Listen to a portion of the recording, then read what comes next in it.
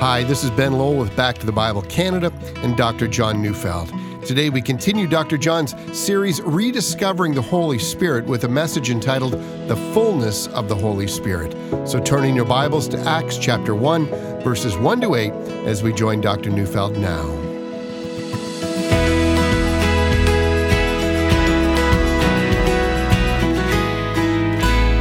Today, as we carry on in our discussion of the Holy Spirit, I want to move from the experience of the Holy Spirit in the Old Testament to that amazing day of Pentecost.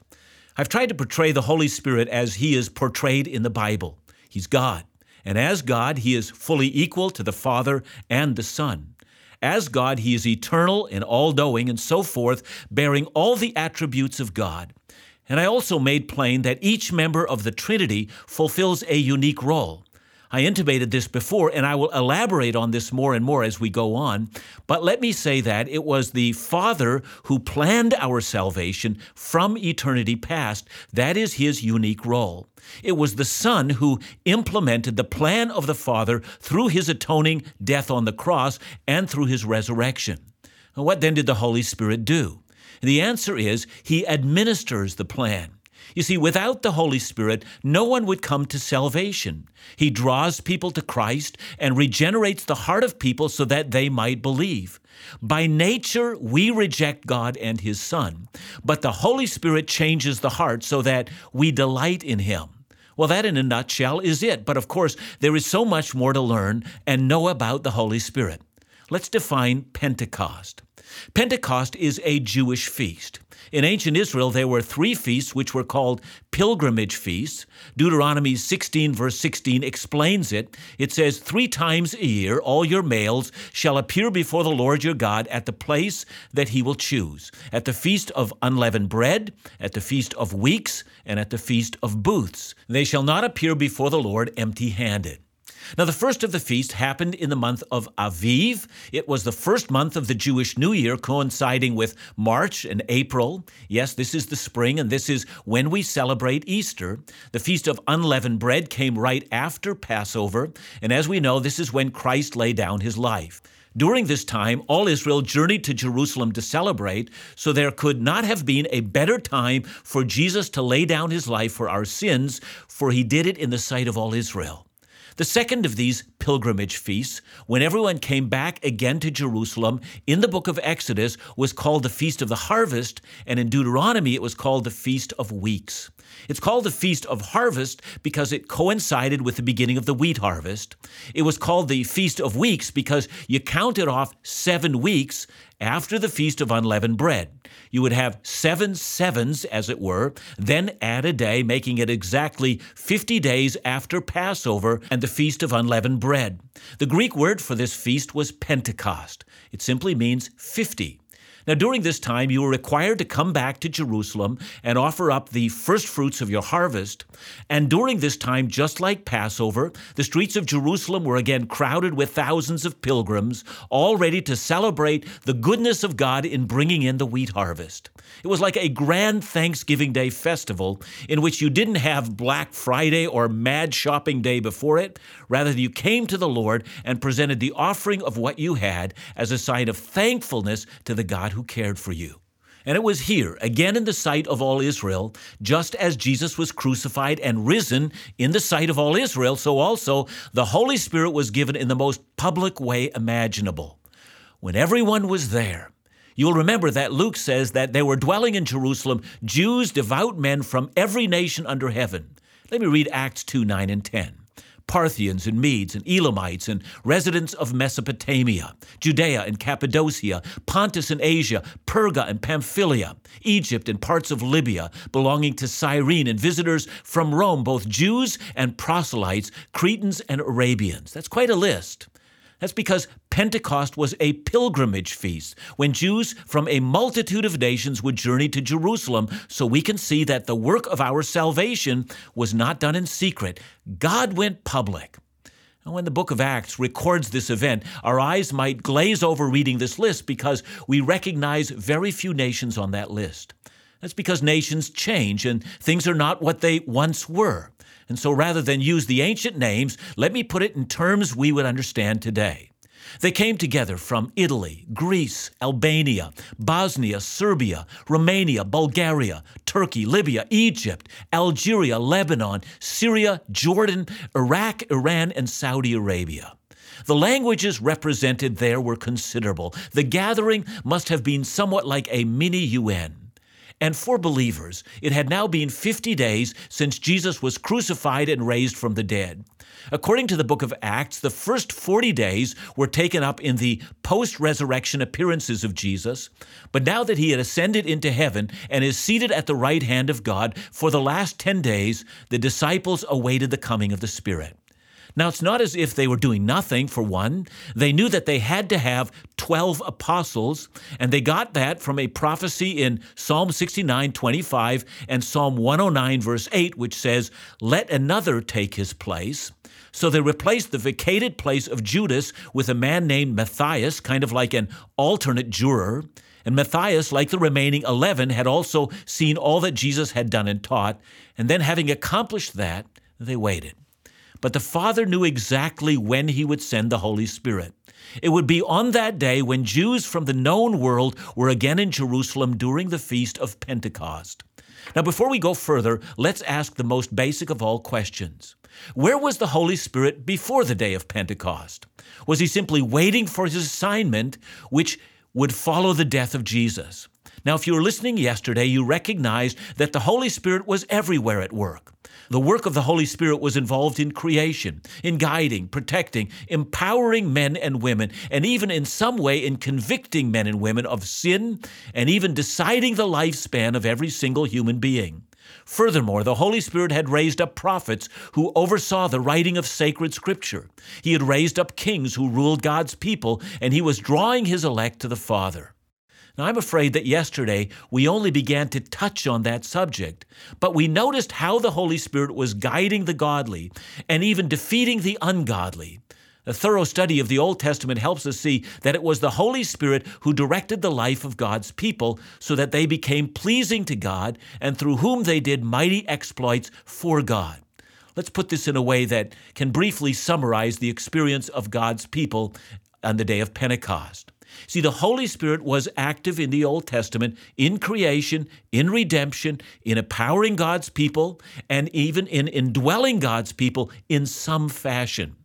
Well, if that was so, what can we make of what happened on the day of Pentecost? Clearly something new happened, but what was that new thing? And by the way, may I tell you why this is so important to us?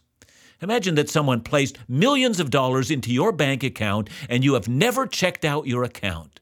So you never became aware of that which is now yours, nor have you made use of what is available to you. Now, listen to the words of the Apostle Paul in 1 Corinthians 12, verse 13.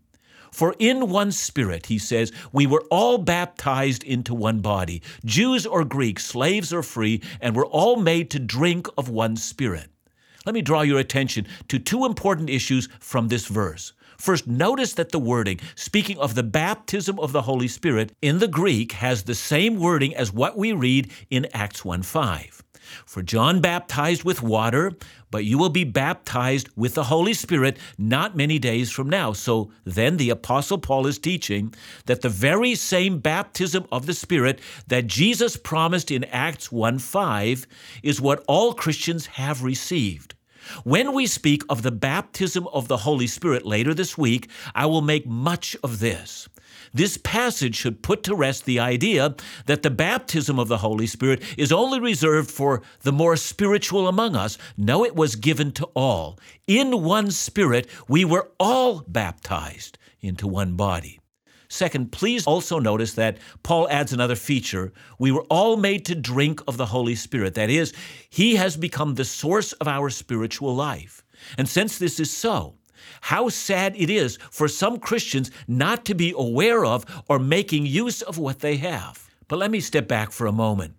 In order to understand how our inheritance of the Holy Spirit is different from the Old Testament saints, let's for a moment consider what Jesus promised to his followers.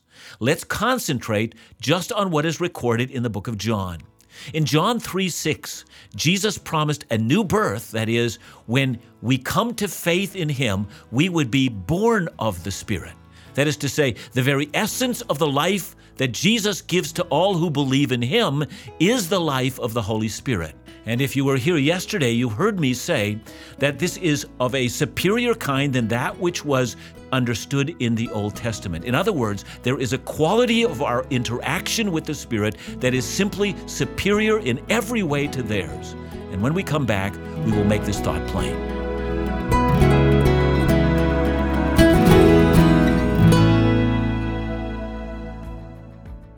Just a reminder that our first 2017 issue of Truth in Life magazine is available this month, so you'll want to subscribe now to ensure you receive your very own copy of our bi-monthly ministry magazine. The February issue is focused on relationships. How do we honor God in our relationships? And for 2017, we'll have 2 new featured articles, one based on your questions arising from our new Truth in Life Today program, and another by Pastor Ray Duick, sharing a pastoral response to the specific theme of the current magazine. These articles, along with regular features from Dr. John Neufeld, Phil Callaway, In Doubt's Isaac Dagno, our Bible reading plan, and so much more. So don't miss out. Request while quantities last. You can receive your free subscription of Truth in Life by calling us at 1-800-663-2425 or visit us online at backtothebible.ca.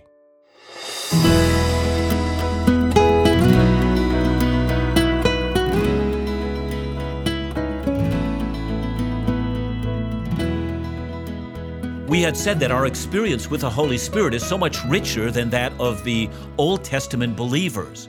First, we were born of the Spirit. Second, our experience is one in which rivers of living water flow from us. And third, Jesus also promised an understanding of the things of God that Old Testament believers never had. John 14:26 says, "But the Helper, the Holy Spirit, whom the Father will send in my name, will teach you all things and bring to your remembrance all that I have said to you." Now, if you're a careful Bible student, you might say, well, wait a minute. Jesus said this to the 12 who are going to write the New Testament and leave us with the New Testament. I mean, here actually is the promise that the things these men wrote about Jesus would be absolutely accurate. The Holy Spirit would so oversee their writings that everything they remembered about Jesus and wrote about him would be entirely accurate and trustworthy. Furthermore, the Holy Spirit would also show these men the implication of all that Jesus said. Finally, the Holy Spirit would, in these men's minds, see the teaching of Jesus as the fulfillment of the Old Testament. It is this that is promised in John 14:26. And well, that's true. But there's another truth attached to that one. According to 1 Corinthians chapter 2, the same Holy Spirit helps us in the reading of the words that he inspired in the text. In verse 13, interpreting spiritual truths to those who are spiritual. Now, fourth, Jesus also promised that the Holy Spirit would help us understand Jesus himself. When the Helper comes, whom I will send to you from the Father, the Spirit of truth, who proceeds from the Father, Jesus says, he will bear witness about me.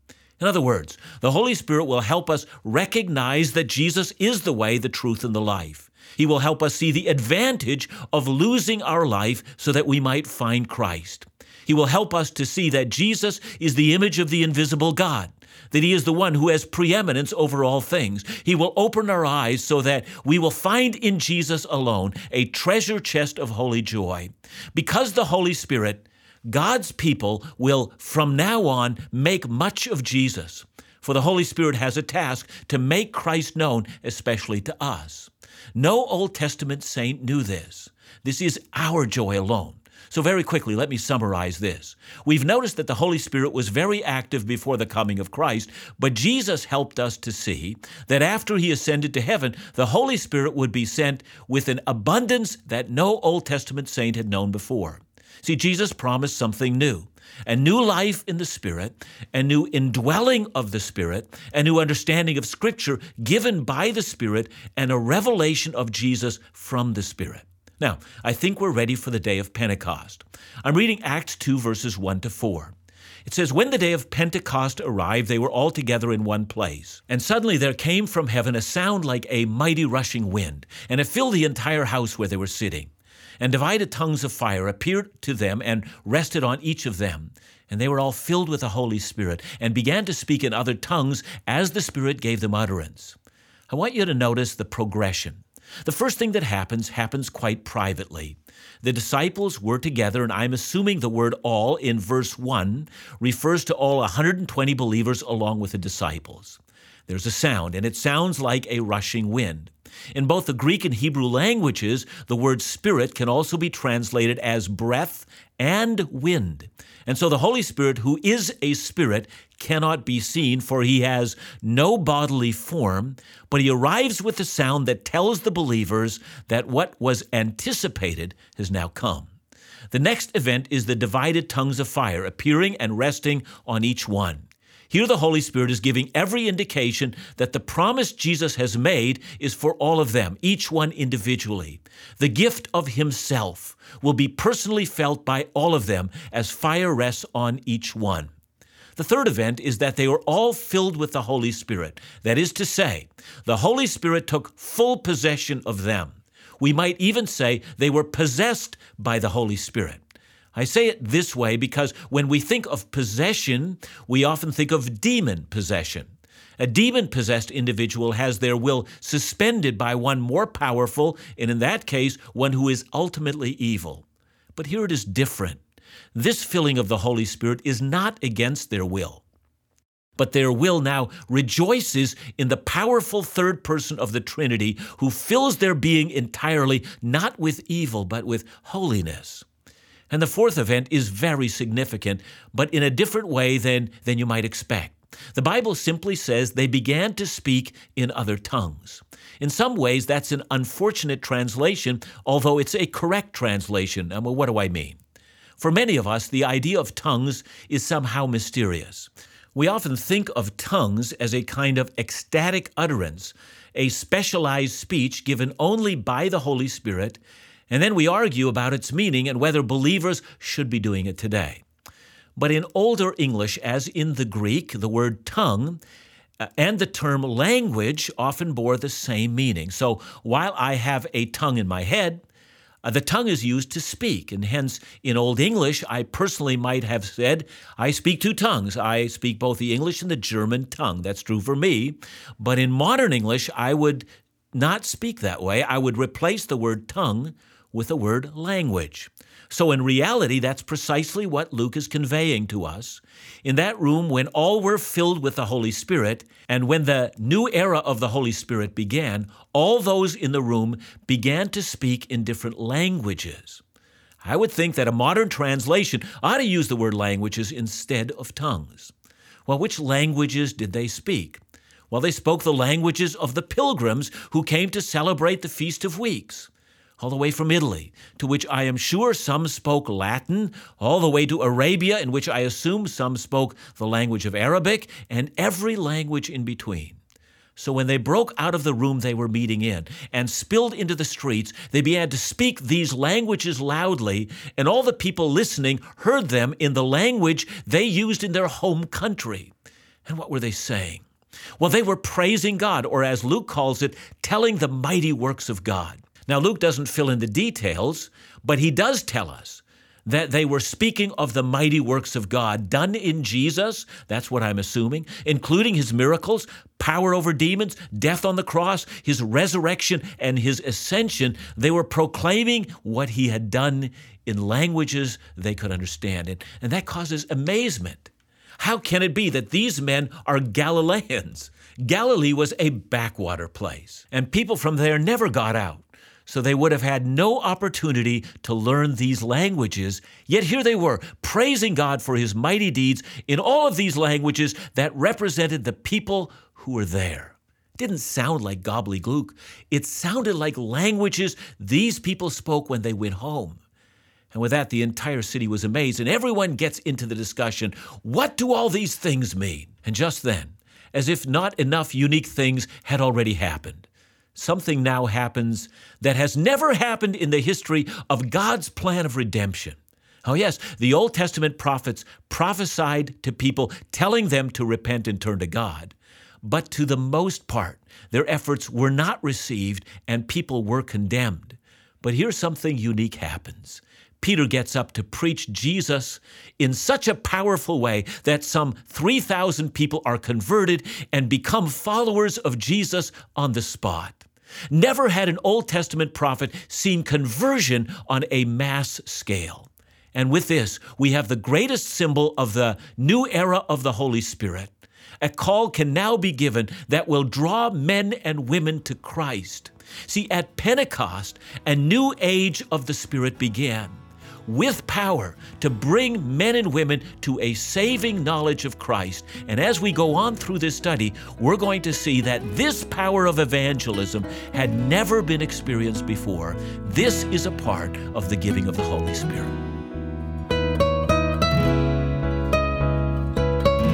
John, thanks so much for your message today. And it brings up an interesting topic and one that so many talk about within the church, but it's the whole role of tongues, and tongues being a real touch point between churches and denominations and individuals. Or is it as much a touch point today? Yeah, I guess I'm old enough to have a memory, and so are you, Ben, but I do recall in my youth that this was a much greater issue than it seems to be today. I mean, I remember in my youth that this is the reason why churches divided. This is the reason why people left local churches. And it was a real hot spot, and I see it less so today. And I'm not always sure why that is. I mean, it might be that we resolved some of those issues. It might be that we're simply disinterested. I hope it doesn't mean that we're disinterested. I hope it means that we've resolved some of our understanding of how tongues actually operate in the Scripture. So does that cause us to be at issue about how different churches express the use of tongues? Yeah, I mean, obviously we know that some churches actually believe that the gift of tongues are a sign of the Holy Spirit, that you haven't been baptized in the Holy Spirit until you've spoken in tongues. And there are some that actually argue that tongues is a gift that has ceased in the first century. So in that sense, the divide is still very much there. But I'm hoping that we've come at least to the place where we're going to lean harder on the Scripture for the answer to those questions, which I'm going to try to resolve in this study as we go on.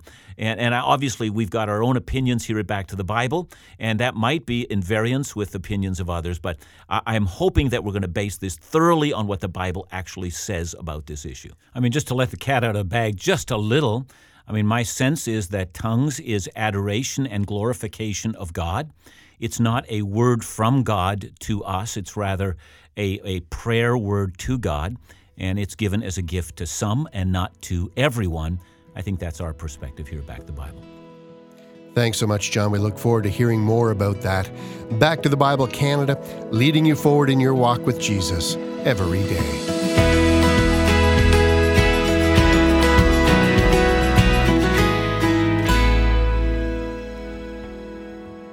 Your gifts mean so much. It allows the Bible teaching ministries of Back to the Bible Canada to be heard every day across the country. Bible teaching relevant to the needs of God's people and faithful to His Word. In fact, that's what you're telling us. Joan wrote, "We love the way John digs into the Scripture, explaining the Bible, what it meant for the day, making it relevant for today, and how it applies to our daily walk with God." Encouraging words that speak into the ministry's mission.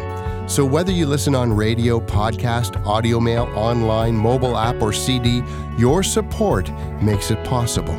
Perhaps today you'd consider responding to the importance of Bible teaching by offering a practical gift to support this month. Perhaps a single gift, or become a Partner to Tell monthly partner. It's easy and secure. Just call us at 1-800-663-2425 or visit us online at backtothebible.ca.